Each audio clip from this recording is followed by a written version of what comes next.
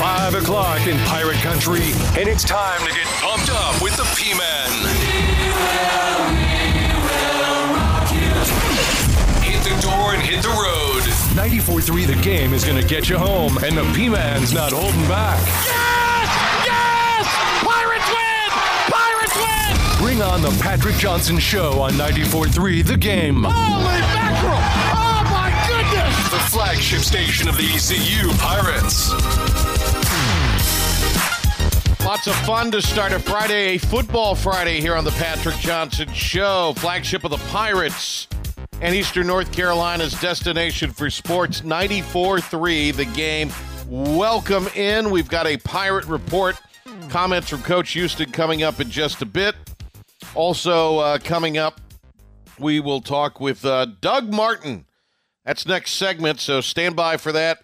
One-time ECU offensive coordinator, and Coach Martin has been excellent this year, the former Kent State, New Mexico State head coach, as our college football analyst here on the Patrick Johnson Show. We'll connect with Adam Gold a little bit later on. Nice to be on AG's show today, which you heard here on 94.3 The Game and, of course, statewide in North Carolina.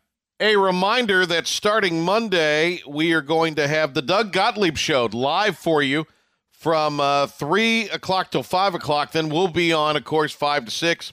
And then it's Covino and Rich from 6 to 7 here on 94.3 The Game, part of our new programming lineup. So all live shows from the morning through Dan Patrick, through Adam Gold, Doug Gottlieb, yours truly, and then the show following ours will be a brand new show. Looking forward to bringing that to you here on the flagship of the Pirates, 94.3 The Game. And a quick reminder that our coverage tomorrow for ECU Homecoming 2020 on Hall of Fame weekend will begin at 4 o'clock with our Pirate Game Day Countdown pre-show. Ben Byram will have that for you.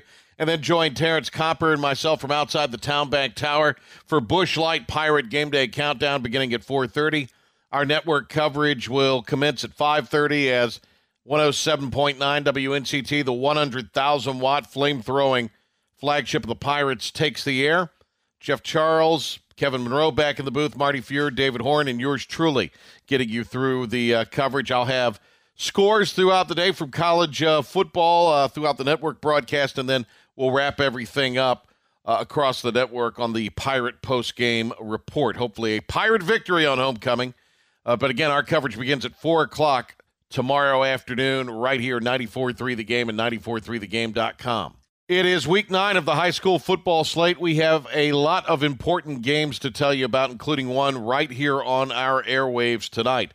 The Rose Rampants battling their longtime rival, the New Bern Bears.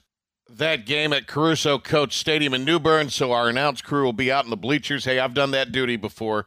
Not a lot of fun. They're not gracious hosts to the green and blue, but hey, they do that for everybody. But hey, it'll be fun. The guys will be there amongst the folks, I guess you could say. New Bern's got a really good team. They have been on quite a roll this season, and New Bern offensively has been a double-digit scoring machine in 28 straight games. So in other words, for the last 28 games they've played under Coach Torrey now and dating back, they have scored double digits. So they've got a lights-out defense. Rose is going to have their work cut out for him tonight, undoubtedly. 650 coverage. You can listen to it right here on the home for Rose Rampant Football, 94.3 The Game. Staying in that Big Carolina Conference, another game of interest tonight. D.H. Conley playing host to Jacksonville. Cards need a win in the worst possible way. Conley looking to bounce back after 2 straight defeats. Hapless South Central will be at Havelock tonight. You can listen to that game on Groovin' Oldies 94.1. Again, coverage begins at 6:50. Some other games we're tracking for you tonight. Tarboro at Riverside. That over in Martin County. Wheat Swamp and North Lenoir, who's been run through the Duplin County gamut, will host James Keenan tonight.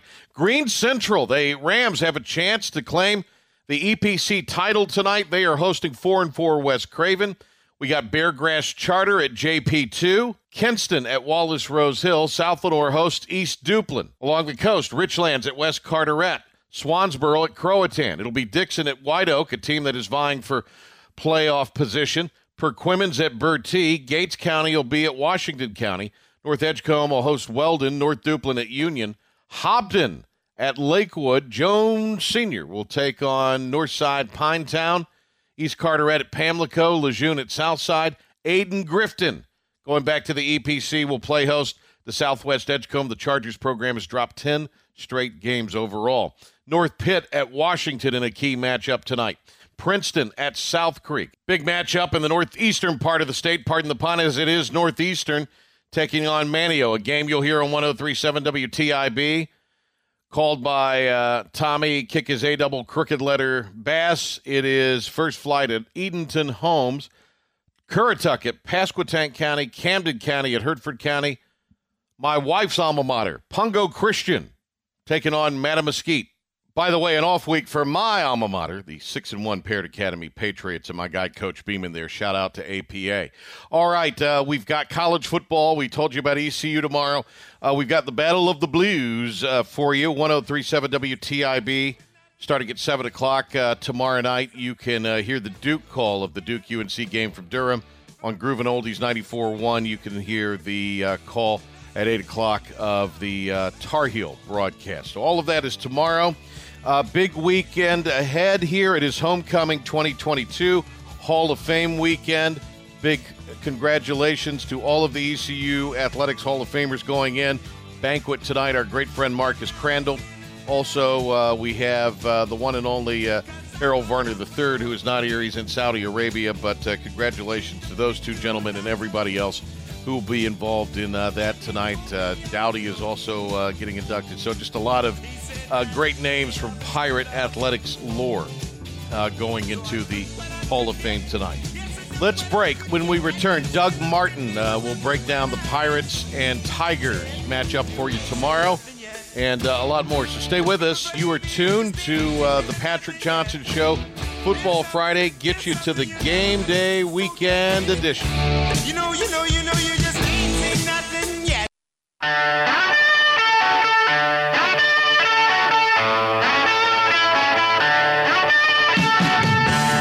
Every week on the Patrick Johnson Show, because we promised him the use one day of Henry Hinton and Steve Logan's boat, Coach Doug Martin has agreed to come on with us to talk some ball. It's always great to catch up with the coach.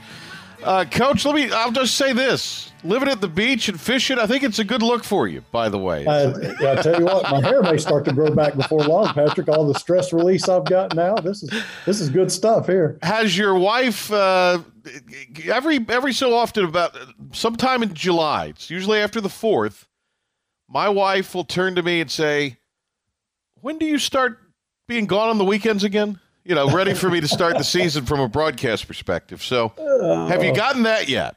Not yet. She's been pretty good with me so far. Yeah, she used to. I know every year somewhere early in July, she'd say, boy, you got that football look in your eye. I know you're not even listening to me.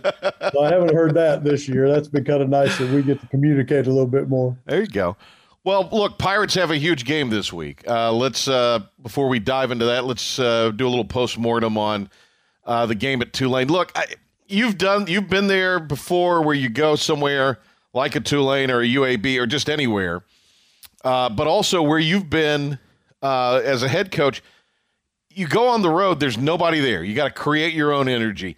I don't know if that was necessarily the case, but it just seems like every year there's that one game historically. Everybody has them, but ECU typically has them at a place like Tulane or UAB where there's not a big crowd there. Even if the opponent is pretty representative, you just don't hit on all cylinders. I don't know what it is, if that's just a coincidence or what, but it just seems like you are going to have that one game a year where nothing is really going to go your way, and that's kind of what it seemed like to me happened last Saturday with the Pirates. Well, there's a lot to that. There's some places that are just hard to play because there is no enthusiasm, and you have to bring your own emotion. The game when I was coaching at East Carolina, UAB was that game because they played Legion Field and there was 80,000 seats and there was 10,000 people there. And, it was difficult. I know Tulane, the students weren't there, I don't think, last week. And so it was kind of a dead stadium. But, you've got to prepare for that going in and know that that's going on and then handle it. But it can be difficult sometimes. There's no question. Well, and look, Tulane's good. It's a good football team. Yep, they are. You can't make a lot of mistakes against a team like that and expect. No, you can't. And I'll tell you, I really thought East Carolina defensively, they're not going to play much better than that. I mean, that was Tulane was hitting on all cylinders offensively. Their quarterback had a great day, but they still held them to 24 points. Yeah. I mean, if you hold somebody to 24 points, like you and I've talked before, you got to win that game. You've got to score points on offense and win the football game. And I just think, East Carolina's inability to score, which was related a lot to their passing game. I think, they only averaged 5.5 yards per attempt, which is really low. I think they got to get better at throwing the ball down the field and attacking people a little bit more that way. And it can't just be screens and nakeds and those type of things if you're going to score the points that you got to score. And then in the red zone, we talked about that being important for this game. I think they row for 2 on touchdown opportunities in the red zone. And, when you get down there, you've got to score. So I think it just comes down to whatever their philosophy is offensively. I'm not in their meetings. I don't know what that is, but they've got to get points on the board. That's the biggest thing right now. They're just not scoring enough points to win in those type of games. We got Coach Doug Martin with us. I like the pace at the beginning of the game for ECU on offense. They were really running at a good pace in the first quarter. Then they had that long Tulane drive where they saw the green wave march down the field, and it just seemed like after that the ECU offense could never get back in that gear that they had early on. Yeah, and it's just making the critical play at critical times. One of the biggest things for a quarterback is you've got to make your play caller dangerous. And by that I mean – your play caller can't be worried about you turning the ball over or you making a mistake. He's got to feel confidence in you. And, I think that's where Ahlers got to play a little bit better. The first interception they threw in the red zone down there, that was a great call. That post route was wide open. If it's thrown on time, that's a touchdown. And so, that's where, those two guys got to work together, coordinator, quarterback coach. You got to make sure you're all on the same page. But you can't make a better call than that now. I mean, they had a touchdown sitting right there, but you got to make those plays. And that was the difference. Tulane's quarterback, he was making those plays, right? I mean, they caught some great 50-50 balls. He threw some really nice balls in there that probably hasn't before. And, every week it comes down to, your quarterback's got to play well. Steve Logan was not a big advocate on finishing a drive with a field goal, and I understand philosophically what he's saying. But I think you do have to finish with some kind of points in the kicking game. If that can be a weapon, that's an asset. Right now for the Pirates, that's a little bit of a dicey situation. You've dealt with kickers who, be it an operational thing, be it a confidence thing, be it whatever, have had struggles. So how do you coach through that? It's a great question. And we all have coaches. You've dealt with kickers that it gets in their mind, it gets in their head, and they have trouble dealing with just the confidence level. And, one of the great things when Kevin Miller was our kicker when I was at East Carolina, and Kevin made a comment one time. He said, I think Steve asked him, why don't you get all that pressure? Why don't you feel all that? And Kevin was a golfer, came to East Carolina Golf Scholarship. Yeah. Coach, I've stood over a lot of 6-foot putts. And there's a lot to that, I mean, he was used to that pressure and he liked it. Some kickers don't, and I think right now, it's just their kicker kind of needs a mental break. I mean, he's a great kid, I'm sure, and he was a great kicker last year. He needs a little mental break. So if you don't have another option, you don't have another kicker you can use, I think East Carolina's really got to look at the facts that we've got to get into some 4-down opportunities in the red zone. Yeah. We may have to go for it until we get down to the 15-yard line and make the 15-yard line in. That's our field goal deal until – unless it was late in the game and, we had to have one at that point. But you got to get him some confidence. Well, and I think there's something to be seen. I've done a lot of basketball over the years. If it's not falling for him, they need to maybe go and it's a layup, or they got to get fouled and they got to see it go in from 15 feet. Same thing with the guy trying to score in golf. You maybe need to see that putt roll in, even if it's a short putt, just to get going sometimes. Exactly. And then these are tough things for an offensive coordinator because now – I think what you got to do is just find out where is he the most comfortable kicking the ball from. Is it the left hash? Is it the right hash? Does he really want it in the middle of the field? And you got to try to position the ball there for him. Yeah. Now, you can't control that all the time, but at times you can. You can try to help it get it to where you need it to be. But I would really look to getting a lot closer in there before they try one. It's homecoming 2022 for the Pirates Hall of Fame weekend. Marcus Crandall going into the ECU Hall of Fame among those honored. We got Coach Doug Martin with us here. Let's talk a little bit about the game. Obviously, Memphis comes in. They are a team that had a huge lead on Houston. The Cougars rallied and beat them. They got their act together at the right time and did that. So you got that in the back of Houston's mind.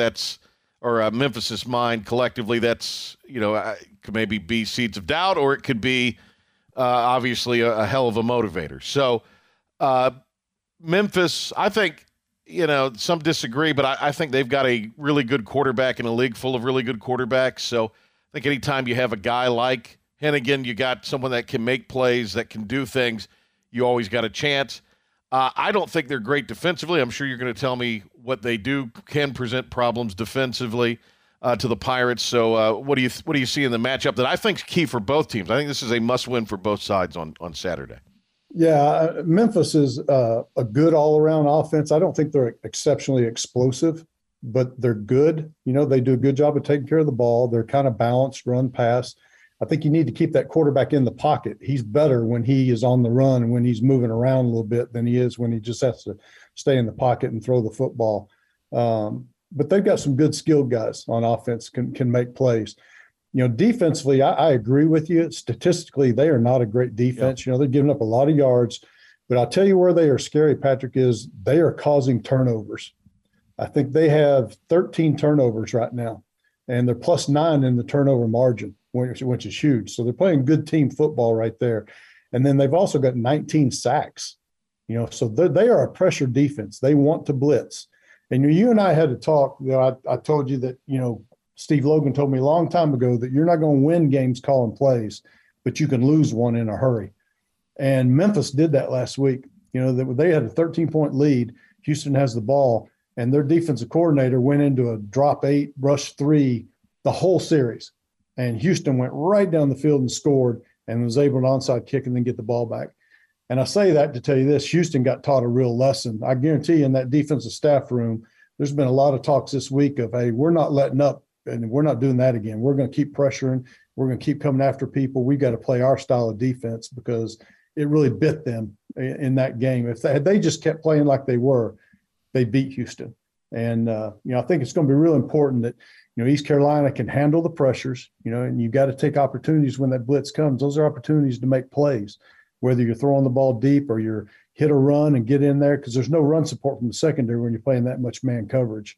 So these are going to be opportunities for them, but the turnover margin is going to be big.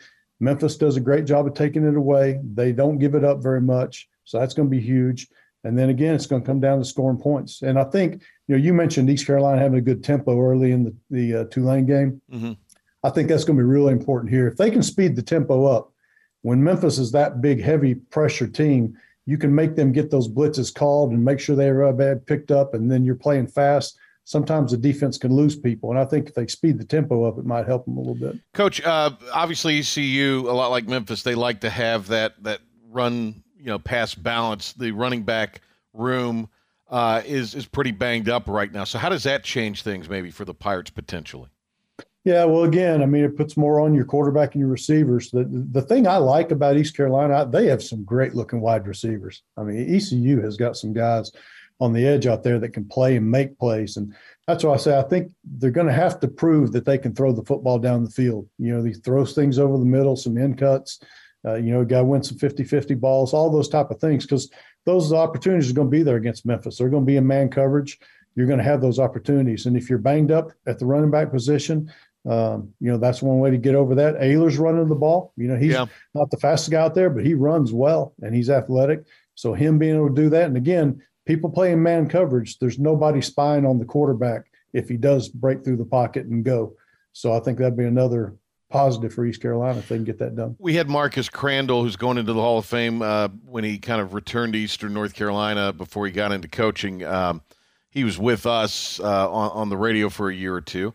You had obviously a chance to work with Marcus at ECU. So what are some fond memories on that of Marcus Crandall's time? Oh, man, I tell you what, he was one of the best quarterbacks I've ever been around, Patrick. And I tell you what, he had a great ability to anticipate throws.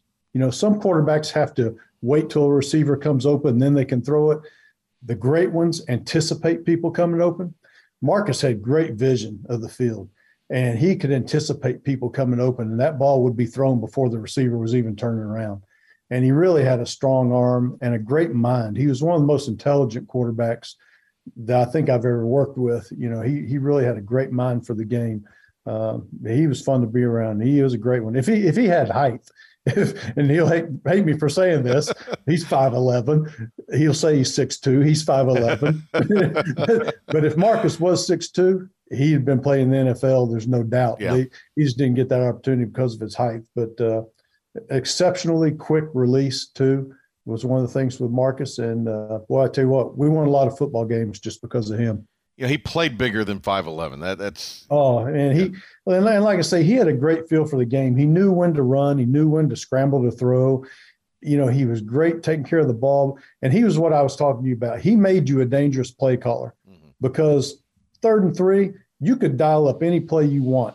And if it wasn't there, he would run it or he would check it down and throw it to somebody to get the first down. Yeah. But you could have total trust in him, and that's what makes you good. Wolfpack are without Devin Leary, presumably for the Syracuse game, presumably for the game after that, which I'm not going to pretend to know the state schedule. But then they've got a little over 3 weeks maybe for Devin Leary to be ready for the Wake game. How much does Leary being out change things for the Wolfpack? And what do you make of the state comeback against FSU with Leary out? Yeah, I mean, great gut check by them to win the football game ugly. Their defense really bailed them out, and they've got a great defense. It's a shame he's got hurt. He's a talent. I don't think they've really used him like they should this year, to be honest with you. I think they've been playing very conservative on offense and just hoping their defense can win games for them. And I've always been the mindset, if you have a really good defense, you can play even more aggressive on offense. Right. Yeah. The defense is going to bail you out if you make a mistake. But that's how you score points and help them in big games like that. So, I think they've kind of didn't take the opportunities to use him better than what they did. Syracuse is a tough place to play. You talked about Tulane being tough. Syracuse is tough just on the other spectrum. It is loud in that dome. I mean, you can't hear yourself think. It's a great atmosphere, but it is a tough place to play. It's a tough trip, and it's a tough place to play. So that's going to be a rough game for State without him. Yeah. Looking here at the Wolfpack schedule, so they would have Syracuse and then Virginia Tech on a Thursday. So then November 5th is the game between Wake and State in Raleigh. Duke, Carolina this weekend, and the Blue Devils are coming off a loss. But UNC, look, they've lost one game. They've got probably the most exciting young quarterback in May, certainly in the ACC, maybe one of the more exciting younger ones in college football. So, I mean, again, I think it goes back to anytime you have a dynamic and great quarterback, you're going to have a chance to pile up points and win football games. UNC, they definitely take chances on offense, and because their defense couldn't stop you, me, and Ben Byram if we, drawing up plays in the dirt and running it against them. Yeah, and you know what? Give them credit. They understand where their weaknesses are, and so their offense knows they've got to go out and score. But that's really across the country right now. I mean, you really have to score points in today's college game if you're going to win, no matter how good your defense is. Nick Saban is a defensive guy, has been forever, right? But even he understood that the game was changing. And you look where his offenses used to be and what they are now, totally 100% different.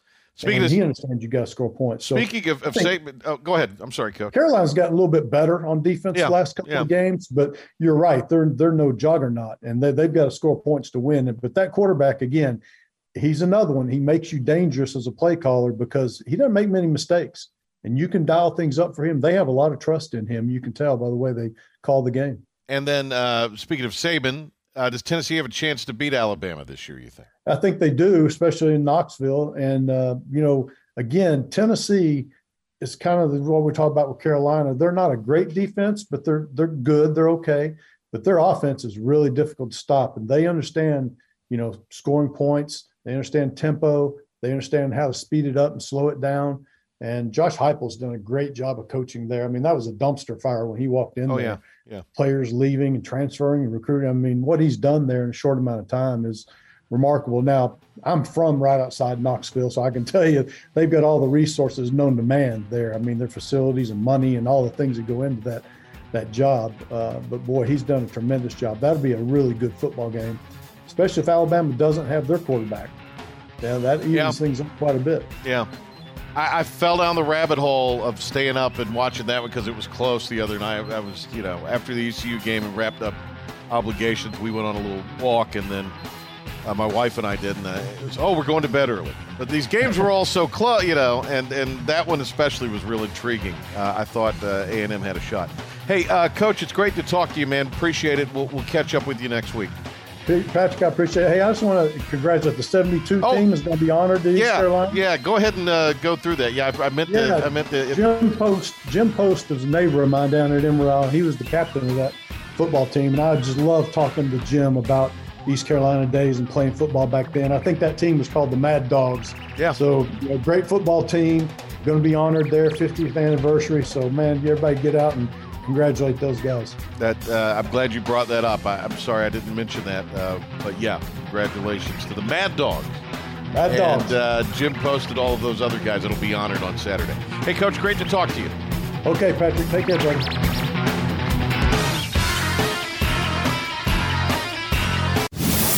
Now, Patrick Johnson with today's Pirate Report on the flagship station of the ECU Pirates, 94.3 The Game. Time to hear some final words from Coach Houston before tomorrow's big homecoming game against Memphis. Ain't no coming like a homecoming, as Virgil Clark once said. Let us go to the first question here. How have the last few days gone, Coach? Energetic. Determined. I think it's been good. Sounds like it. What a great question. No. The question, who cares? The answer is fantastic. Play that one more time. This is so good. I love Coach Houston. This is great. Energetic. Determined. I think it's been good. It's been good. Some bold words, energetic, determined. That's been all right. Been good. That's like me describing Ric Flair's last match. This is Mike Houston on the excitement of coming back home. I think it means a lot to him. I mean, that's a big selling point for us in recruiting is the passion of our fan base. The new guys are just with us here this year. I mean, they've really appreciated the way our fans have been. I think it's always great when we're playing here, and that's one of the special things about East Carolina. And then, Coach, on practicing for what teams may throw at the Pirates. That's always the challenge is trying to, number one, decipher what they're going to do, and then number two, get that look in practice. The good on good stuff. We do a lot of things defensively, so that's always beneficial. But I think it's just, I think our scouts have tried, really hard this week to give us the looks up front, that we're going to get with all the moving pieces. I think it's not easy, but, as each day goes on, you clean up a little bit more and more. And so Memphis is doing the same thing. They're going to honor the 72 championship team, and they're going to obviously honor Marcus Crandall as he goes into the ECU Hall of Fame, rightfully so, this weekend. And, Coach, I'll say this about Coach Houston, and I think this is probably because of he's a student of the game, but he also, is from the state and knows what ECU football means to that fan base, this part of the state. Well, he wanted to be a Pirate, if you remember that story, yeah. Yeah. So he talks about honoring past ECU teams and what it means to wear the Pirate jersey. We talk a lot about, what kind of the history here and, some of the great teams that there's been here. And so I think, honoring that Peach Bowl team with this look, I think is very appropriate. Our guys, they take a lot of pride in how they represent East Carolina University, and that's why Saturday bothered them. We were not at our best last Saturday, and so it's been a week where they take a lot of pride in what they're going to do out in the field. They understand what this Saturday means, and so I'm excited to see us out there on the field. I did a hit yesterday on Memphis radio, and they asked me about this uniform combo. That's a big deal. And look, I understand. I like the white look. I think it's a clean look. I really do like it. I understand that the team hasn't won much wearing the white unis and people get upset about that and it's cursed and all that. But, I mean, I do think this is a pretty sweet look. So you're telling me they didn't ask you about a white helmet curse? That's only Pirate fans. No, they asked me about the uniform combo for this weekend. That's what they asked me about. So they didn't ask you about a curse or anything like that? No, there was no curse. Okay, all right. So they're reasonable people down there in Memphis. They were very accommodating. It was very nice to be. That's going to be on their pregame show. They explained it all to me, and I was happy to be asked to do it. So it was they have a pregame show much like we do. That's kind of – I've always been interested to see what the other American teams do, and I just figured they didn't do stuff like that. But it's kind of cool to see that there are other programs in the American doing – really unique, cool shows like that. So I'm glad Memphis, for all the, it's just Memphis basketball. Yeah, it is. But, their fans get a little bit behind the Grizzlies, so there's a little bit of that talk out there. But that's a really, invested sports market. Like, I think they get knocked a lot of times because they just say it's Memphis. And it is. I mean, they're 20,000 for a Memphis basketball home game. The Grizzlies, when they're playing well, draw well in Memphis. But I think that their football has proved, especially if they had a better stadium situation, the fans will show up. Now, they're going to show up 80,000? Probably not. But they'll show up and they'll get behind the team. And, I mean, look, I just watched part of something the other night. There's this thing on Vice about territory wrestling that they're doing. And they did the whole thing on Kaufman and Lawler. Andy Kaufman and Jerry Lawler is a great show. If you've not seen it, I would seek it out. But it really, but they're drawing 10,000 to the Memphis Coliseum, the Mid-South Coliseum every week for Memphis wrestling back in the day. People there get behind, sporting event or get behind games and they get behind combat sports and stuff like that. I mean, Memphis is a pretty decent little sports market. Well, I believe Lennox Lewis fought Mike Tyson in Memphis to a record crowd. So, Memphis has always been big about sports. And if you think back to last year when ECU played Memphis, there wasn't like a huge crowd at that game, but the fans that were there were dressed up looking like maniacs. Yeah. They had the face paint on, the whole deal going on. So they're a very passionate fan base. It's just a matter of putting a winning product on the field or a more consistent product on the field, and maybe you'll see results. And they're putting renovations on that stadium, that old decrepit Liberty crypt Bowl, they got going on there. So, maybe that would help matters there a little bit. I think long as they fix the press box situation for the radio booth, David Horn will be happy about that. Is it that bad? It's very narrow, yes. All right, back to Coach Houston talking about what homecoming means to ECU. Homecoming's for you guys, the fans, okay? Our job is to play the football game. That's it. That's everywhere I've been. I tell them, our job is to make sure everybody has a great homecoming by taking care of business on game day. Outside of that, homecoming is no different than any other game. There you go. He says the team is focused on this game. I just think that there's been, haven't been any messing around out there. A lot of business. They've had good energy, but they're focused on us playing well Saturday, and so that's refreshing. So I think that's their deal. Is everybody wants to get the bad taste out of their mouth from last weekend. And this is Coach on the message sent to the players. That ain't us. We ain't gonna play like that. It's that name on the front of our jersey means something. I've said that to them a lot. And they take very seriously how they represent this institution, how they represent, this fan base. That means you're going to win them all. Okay, we're going to play our tails off. That's our deal. All right, great stuff there from Mike Houston. That is today's Pirate Report. Our coverage begins at 4 o'clock with our Pirate Game Day Countdown pre-show with Ben Byram anchoring that for you. And then Terrence Copper and I will have Pirate Game Day Countdown for Busch Light from the stadium, Town Bank Tower. All right, we're going to wrap the show up on the other side. Adam Gold will be with us. Talk some Hurricanes hockey, talk some Panthers. Adam Gold from the Adam Gold Show as we wrap things up on the Patrick Johnson Show on a Football Friday, get you to the weekend edition.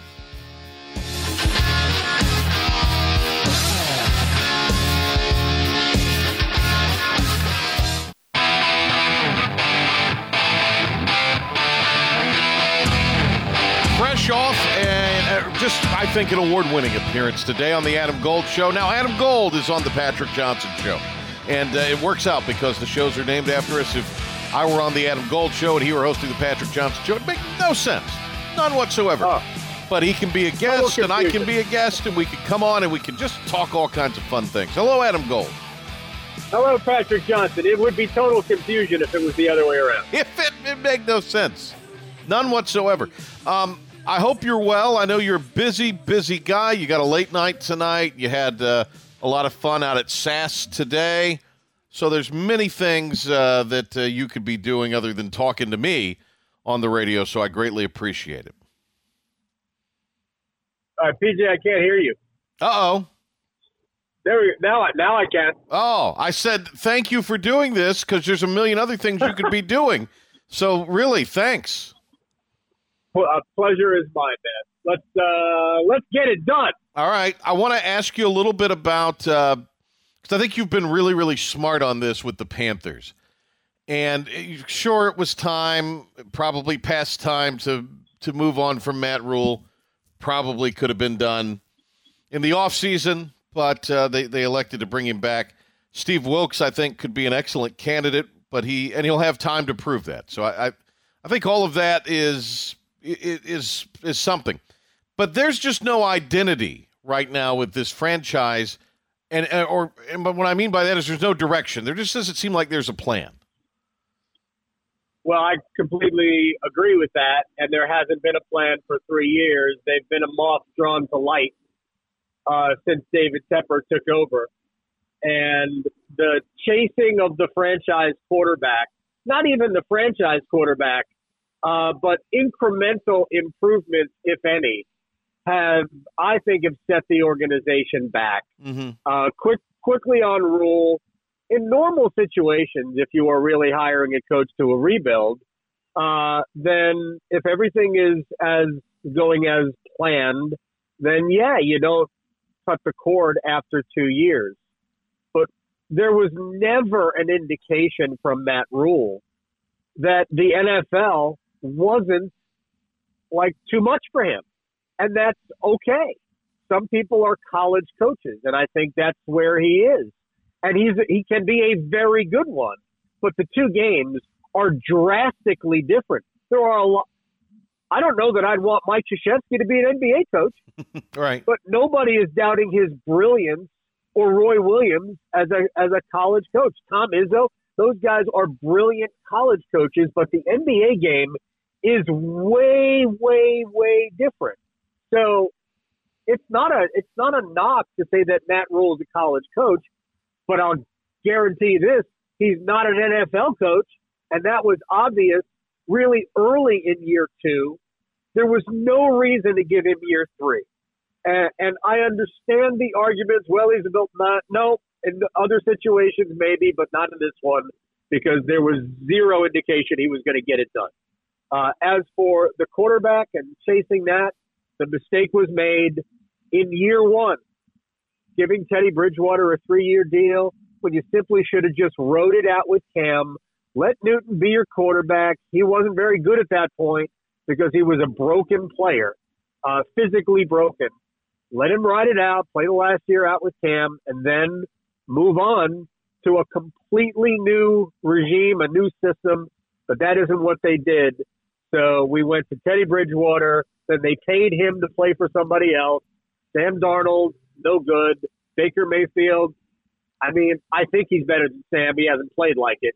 But their issues have been chasing the proverbial franchise quarterback, and they've just failed at every turn.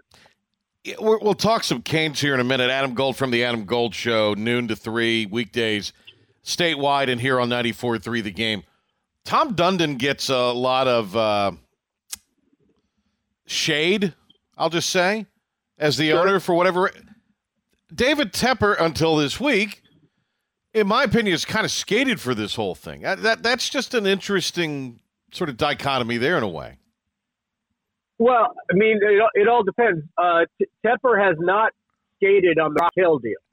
Well, I do think in recent months, it's now come around on Tepper. Probably would be. Yes, no, absolutely. Yeah. But I mean, that's certainly something that's going to hit him a lot more than anything will haunt Tom Dundon. Dundon's made his mistakes, but the difference is that if you're an owner, the number one priority is what does the team look that you present to your fans? And in that regard, Tom Dundon is a great NHL owner.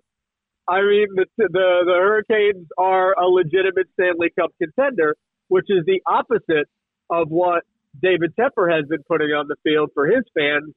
And, I mean, you saw it early in the game. I mean, there's so many empty seats at Bank of America Stadium.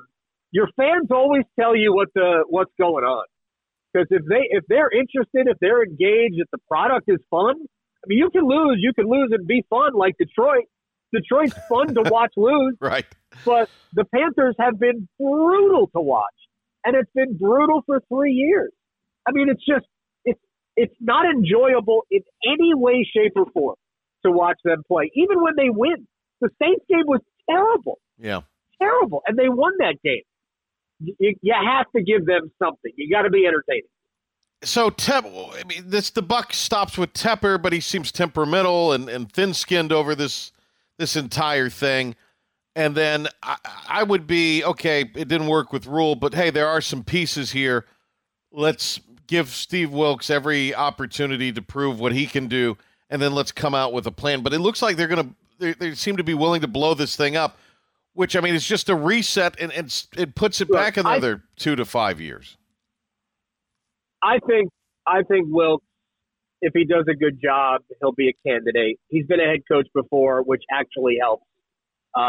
He's a little bit part of the Panthers' history, which I think helps too.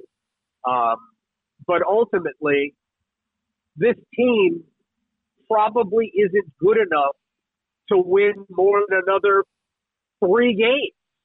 So this is not anything against Steve Wilkes. If I were them, I would bring in an offensive coach. Yeah. I would, whether it's Bieniemy or it's Leftwich, I would bring in an offensive coach.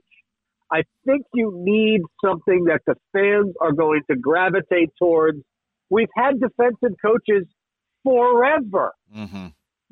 George Seifert, Don Capers, Ron Rivera, John Fox, all these guys are defensive coaches. I mean, Matt Rule's been mostly offensive, but not offensive. Right. And they just need a little bit of offense to excite everybody, unless you're going to go get players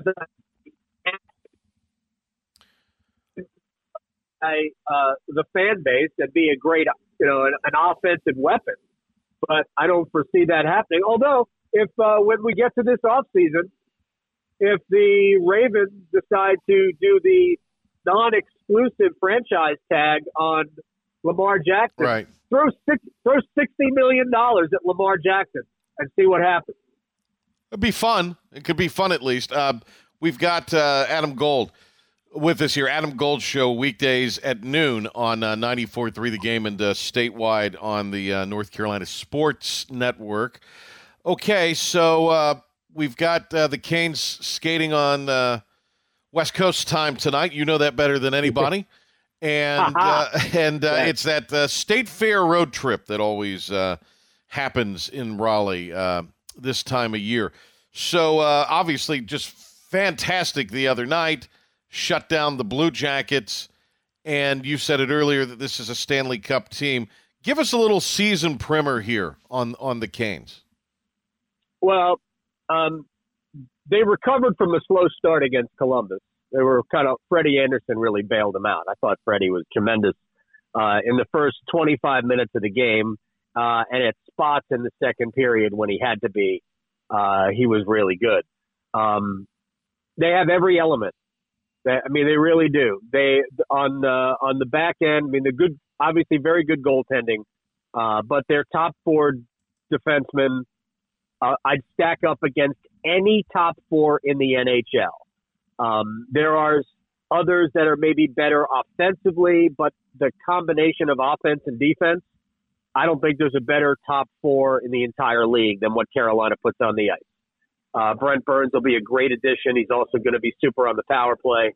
So you have that. But they're also incredibly deep in terms of their forward. I don't know that their best line against Columbus wasn't their fourth line. Mm-hmm. And if you can get good energy and some production, you don't need a lot, some production out of your fourth line, man, you're way ahead of the game. And their fourth line was really, really good last night, or was it Wednesday night? Yeah. But they're so deep in terms of their talent level at forward. You have the Ahos and the Teravainens, and Jarvis scored a goal. Martin Necas had 3 points, and they're looking for a big year from him, and Svechnikov scored as well. So they just have a lot of elements. The one thing, if I was thinking down the road that they're going to have to maybe address, is maybe just a little bit of, we'll just call it sandpaper, either in another element like of that in your forward group or on the back end, which they don't really have a ton of, but they might not need it. Colorado didn't have a ton of that last year. Not a ton of it. They had a little bit of it. Not a ton of it. Yeah. We'll see if Carolina could use a little bit of it. I'm on this. I'm just not waiting till the postseason for the bandwagon, Adam. I'm on firmly the whole season. The whole season I'm team. on. Yeah. So, it's a good team. Yeah, I'm on this. We'll see how long that goes. But hey, I always will come back for the playoffs. That's the one thing. The great Adam Gold is with us here. We've not talked a lot on our show this week. Well, we have a little about Duke UNC, and it's a game that is quite compelling in football tomorrow night in Durham. Tar Heels played. I don't even know if they played any defense, but Miami was just stinky enough to not be able to overcome them. Drake May is fabulous. Look, I'm going to admit that. I was not a believer in Elko. He looked like a guy that you would call to bundle your home and car insurance, and I just didn't think he was going to get it done. But he's done a fabulous job, and Duke can sling the pill around a little bit. Yeah, they can throw it. Duke's got some injury issues, really all over the field, and that they don't have great depth to begin with. Right. But because of their injury issues, it's a little bit more dicey for them, but I think they at least know what they're doing, and and this is not a knock on David Cutcliffe. Oh, it pains me. He knew what he was doing, right? It pains me anytime we have to slander Cutcliffe. It does. He knew what he was doing. Yeah. But the message just wasn't getting through, and I don't think David had the best coaches around him. He did not. And he was really, really loyal to the ones that he did have. I think that this team has just a little bit of new life has been really good for them. But to be honest, I just don't see how they're going to stop North Carolina enough. I think Duke will score because Leonard is a good quarterback. They protect him well enough. And I think they'll be able to run the ball effectively on UNC because everybody can. But I just don't think that they can score with Carolina. So now we're talking about, can Duke get to the 40s? And even though Carolina's defense is really no good, I don't think they can get to the 40s on UNC. I think the Tar Heels will win this game, I don't know, by 10 points. No, okay. They're going to win the Coastal. North Carolina's going to win the Coastal Division. Yeah, it looks like it. Coastal chaos. None of that this year. None of it this year. I could talk. There's a million things we could talk about because you're great on a lot of these things. But we'll save it for another time. Always great to have you on, Adam. Thank you so much. Anytime. Pat. Looks like that Jay Batt, who was, of course, at ECU for a little bit with the Pirate Club, now at Alabama, might find himself as the new AD of Georgia Tech. That is a report swirling around. Hey, thanks to Adam Gold just now for being with us. Enjoyed being on his show today with Josh Graham. Them's the breaks. Also enjoyed I kid. I also really appreciate Doug Martin coming on with us. He's been fantastic this year. Big thanks to Ben B. Baby Byram, as always. And we will be on the air tomorrow at 4 o'clock with our coverage of ECU and Memphis. Pirate Game Day Countdown for Busch Light begins at 4:30 with T-Cop and myself outside the Town Bank Tower. Go Pirates this weekend. Ain't no coming like a homecoming. You have an absolutely great and safe weekend out there, folks. And we will greet you back here Monday on the Patrick Johnson Show. Take care. One more time, we're gonna celebrate. Oh yeah, all right. Don't stop the dancing. One more time, we're gonna celebrate. Oh yeah, don't stop the dancing. One more time. You know I'm just feeling celebration tonight.